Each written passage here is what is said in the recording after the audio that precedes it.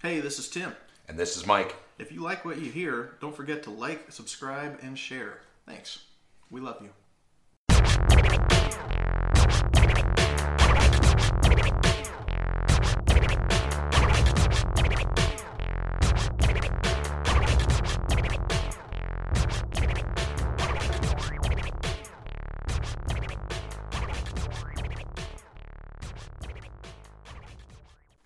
Go ahead and speak. This is me speaking. Then we will have our podcast for 20 minutes. Excellent.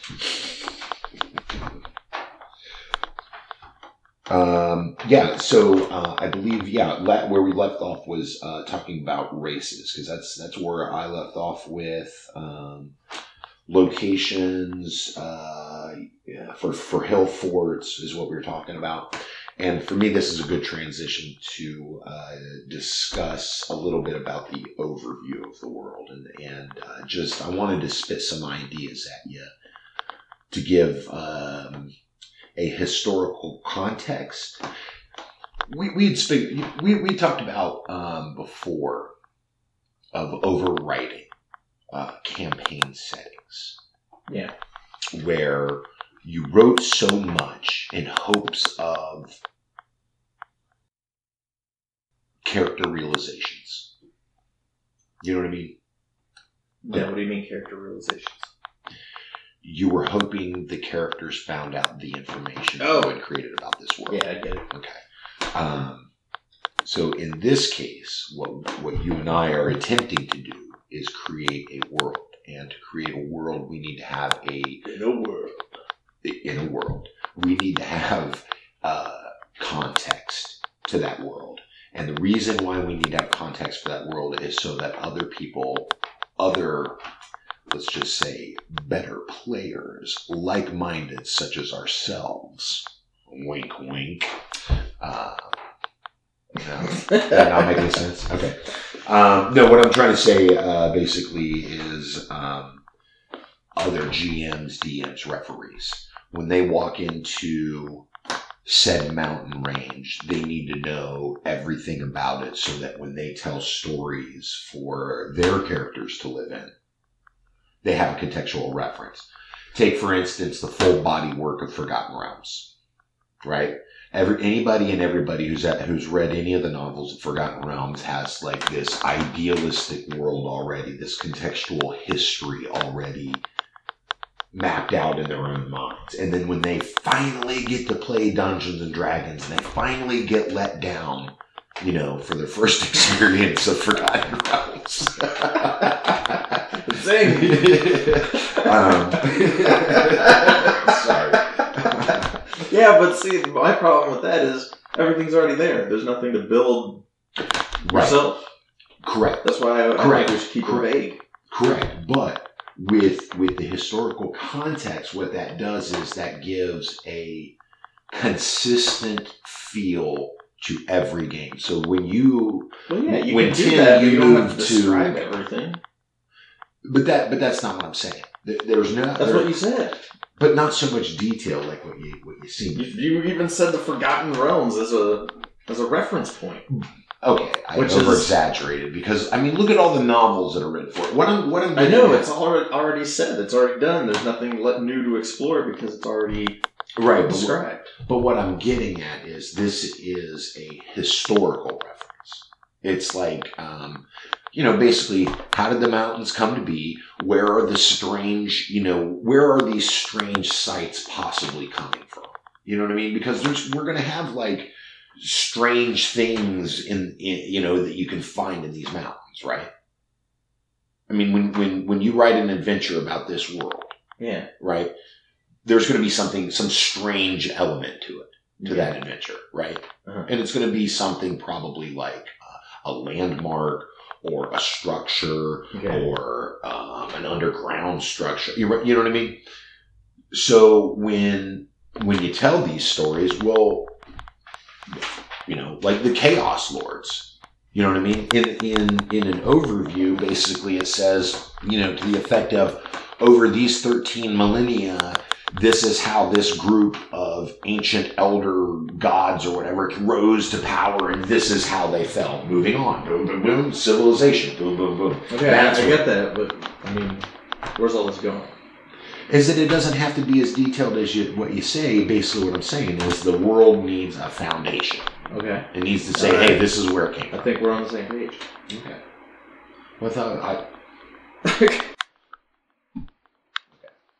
So, in that vein, like where did the Myconids come from? What are their ancestors? They came from space. They're underground astronauts, like on the History Channel. Okay, well, let me stop you there then. Where did those ancestors? I mean, that came from somewhere. Probably some eons ago they developed. And so that's what brings me to this overview. It's like what I'm saying. So, this is what I'm saying. How to begin this thing. Basically we have mountains, right? And how are mountains formed? Normally. Tectonic movements. There we go. Perfect. But, okay, so let's start bigger right now than the tectonic plates, okay? Because I think this will help define a lot of things that we're going to come across moving forward.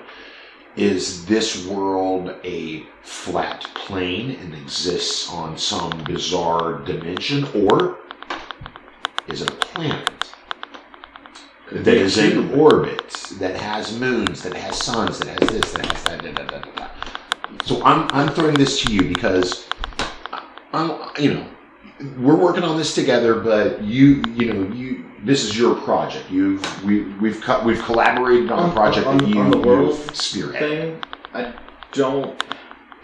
Me personally, yes. I don't think the shape of the world is necessarily worth even considering, because we're only describing a small region of said world. Of said world that I think would be better.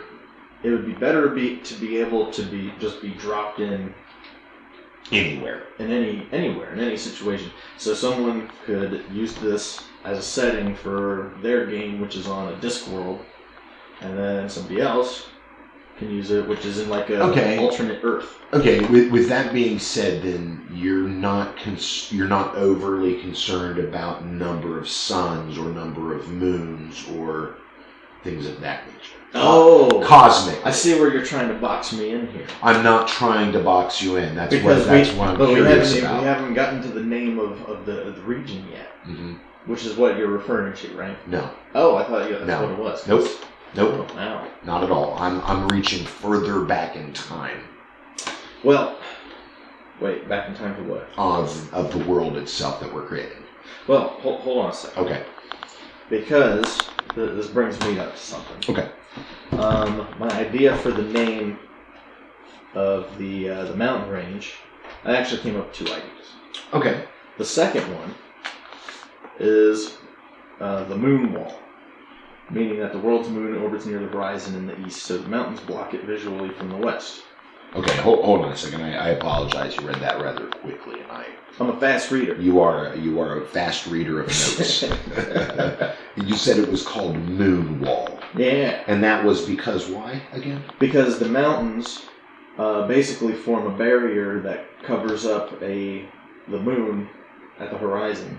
Okay. So if you're in Ohio, yes. Okay, and you're looking east, yes. Say the moon on this world, which goes back to what we were just talking about. Yeah. Is down at the horizon. So people on the western side of the mountains never see it.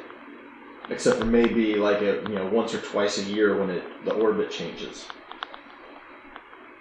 So then those mountain ranges, a wall blocking the moon. Okay.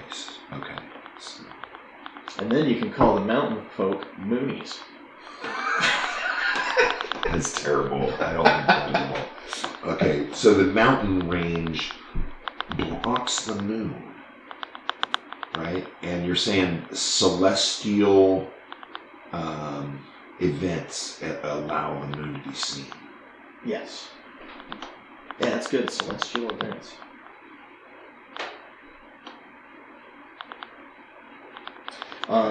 Yeah. The other name I had for it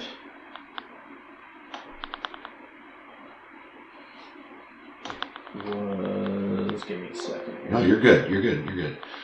Okay, so we have a moon on that one. Okay. Alright, the second name is the Alaouiji Mountains. The original word... Can you throw that spelling out again? Alleweigi.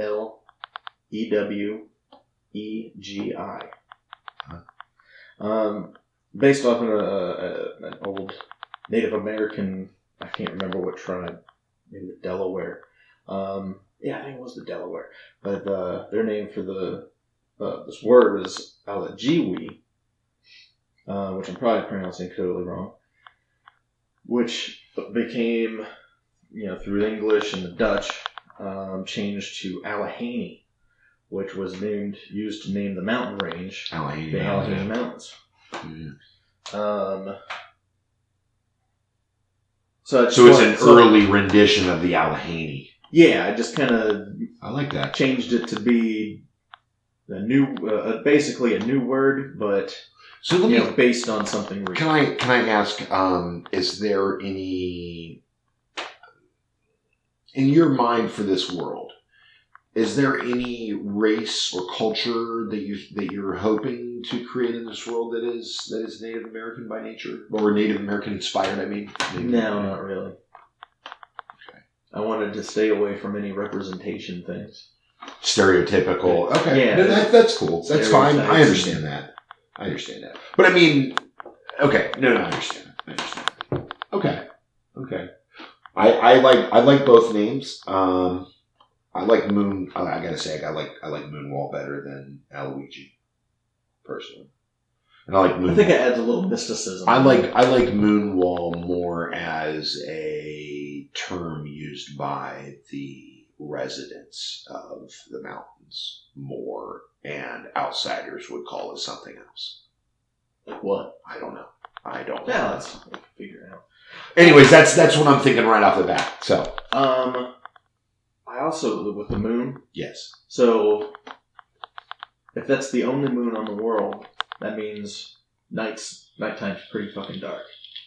Yeah, there's never going to be a full moon overhead. That's true. So that would would help explain why all the sentient species basically have night vision or are nocturnal creatures. Yes. Or around at dusk. Most active at dusk and dawn.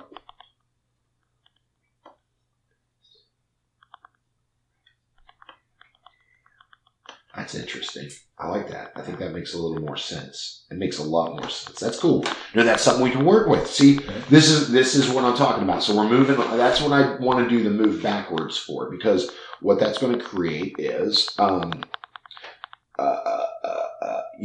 this consistent, at least a consistency of the mountain range. Okay. So what I was thinking, let's see here. Yeah, like you said, ancient. Yeah. I'm sorry, I was freehanding in some of these notes where I was just writing and stuff. That's all right. So I guess I could just kind of randomize these ideas. It's just a list of ideas, is what it is.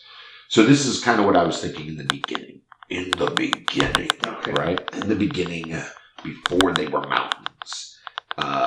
They begin to form. How did they form? Well, let me talk about their age. They're older. They're older than the ancient alien gods. I don't know, whatever the ancient alien gods in your world are. So, like we were talking about before, tectonic plates, heat and gases and energy and friction, masses colliding. They're creating sharp, thick, jagged, and obtuse stones, like heat and the magma. Like, whoa! That's what I'm thinking, right? The formations that they create. We're talking like early, right? Now, this is how basic we can go with this, right? Is early in this time, these formations, they created these eerie. They had an eerie resemblance to future creatures and gods. Right? Now, and again, these are just ideas, right? So either they could have been either natural, a natural formation, or maybe they were actually constructed this way. Oh, so maybe, who knows? Maybe a little this, maybe a little that. But eons upon eons of tectonic movement and time and cooling until I'm gonna roll my catastrophe table. So we roll a die 6, or do you just want me to tell you the 6 that I've done for the catastrophe table already? So. Did I miss a step? No, I mean, basically, I'm thinking just, this range, like, it's forming, it's newborn in the world, right? We haven't quite gotten to what happens to it, because something has to happen to it. What's this table? Well, let's see what number 1 is. Uh-huh. So number 1 is, I'm not a fan of this, but the gods rise. So, basically, we were talking about the petty gods earlier, right? So, the earliest, right? So I'm thinking like, what? And this is up to you too, because you can, I don't want to step on any ideas just yet of yours. But Justicar. What? Justicar? Isn't that the main? Oh, Justicar from DC's Dungeon Crawl. Right. Yeah. So, or Justicia. Justicia. Yeah. I'm sorry. Thank you. So, in this world that we're creating, I don't know if you're thinking that religion will hold a major role, or how it will hold a major role. But the earliest gods, so either ones that are long forgotten, or they're so old and elder that nobody forgets about them. They're a legend. Everybody prays to these gods or whatever. But they're the first to arrive on the scene, right? That's catastrophe number 1. Oh yeah. Also, once the gods do arrive there, and remember they're petty, they're going to want to claim their domains, and so life that's known on the mountains begin to change. Divine interventions, causing long-lasting changes. So that's where, like, maybe some of the earliest mammals come alive, or maybe the earliest sentient mammals for the player characters. Mm-hmm. Or, and this is also but I'm just throwing the ors out. If we recall, we were talking about snails and roaches. All of them start to gain in size. Like they're ticks and spiders. Yes, early. They are, because of the gods are like, just, they don't care. They're throwing their magic around. Yeah. These bugs are just, they're like, and so that's, the gods are alright. Or number 2. Number 2. So, where are we at? Oh, yes. Number 2. Worlds of dimensions and, I'm sorry, other worlds or other dimensions, whatever, again, because we were talking about, like, how's this world going to exist? So it's another planet or whatever it is. It collides with another plane of existence. So that's catastrophe number 2. And once again, think of it like, I don't know, could be as simple as a rift opening up and a new race pops out. Well, that would have to be another sub-table for number 2. Well, we'll get to that later on. Well, but again, overview. Those are details we don't want to get bogged down on just yet. Number 3. But I do like the idea of these origin tables. I think that's awesome. Yeah. Because I don't know anything else that has something like that. Awesome. Cool. Damn your original thoughts. So how about number 3? Like I said, it would be the first Oh, the Fire Lords. The Fire They Lords. rise up out of the magma and the heat and the gas and the friction that's created from this world to create these, those weird, jagged, obtuse stones. Well, now it's the Fire Lords. So it's demons. And they're riding maybe giant salamanders. And they rule for maybe the first couple of eons of creation on the, of the mountain range, right? And remember, these are young mountains, so they're still active. There's still, there's volcanoes. I mean, this is still an active range. It's young. What destroys the demons or sends them back to hell? So that's that. Well, people can live here. That I call that, and that's my second list. But what I call another subtable. But, and we'll get to that because whatever this second subtable affects everything on this first table. So what is the decline of everything on this first table? The second subtable. Oh. That will, I hope that answers your question for the demons and the salamanders and the evil fire gnomes. And okay. Number 4. Maybe, and I know we talked about no humans, but primordial humanoids, right? Mm-hmm. They are the first humans, and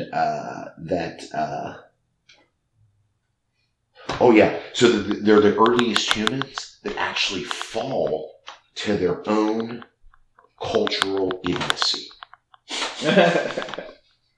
Maybe they were the first ones there to pollute the land. Or maybe they were the first ones there to knock everything down, and whatever life was growing, they consumed at a rapid pace. Maybe they acted as orcs, as primordial humanoids. You know what I mean? I don't know. But either way, they were wiped out somehow. Number 5, and this is classic.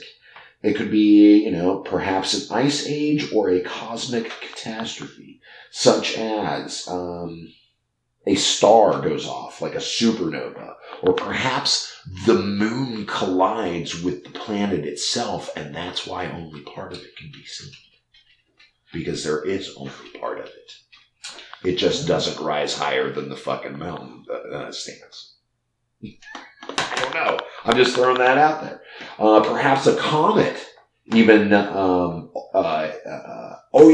comet hits the fucking mountain range and alters the orbit of the fucking plane of existent planet, what have you. Again, that might go against what you had said originally with wanting to be able to plop it down into your own world. But it doesn't really matter because it could be just the idea of having like deep pockets within the earth from where a comet had hit. And plus, a comet could carry gold. It could carry precious metals. It could carry iron. It could carry more comets. They could carry. Okay. So to answer, actually, you know what? Let's take a quick break. Wait, what was number 6? Oh, I'm sorry. No, that was all of number 5. That was just all of number 5. All right. That was all of number 5. Comet, a moon collides, a star goes supernova. Yeah, ice age, cosmic catastrophe, whatever. Let's take a quick break, and we'll come back to discussing the fall of the first catastrophe, which I would like to refer to as the rise of civilization. Whoa. You heard it here first, folks.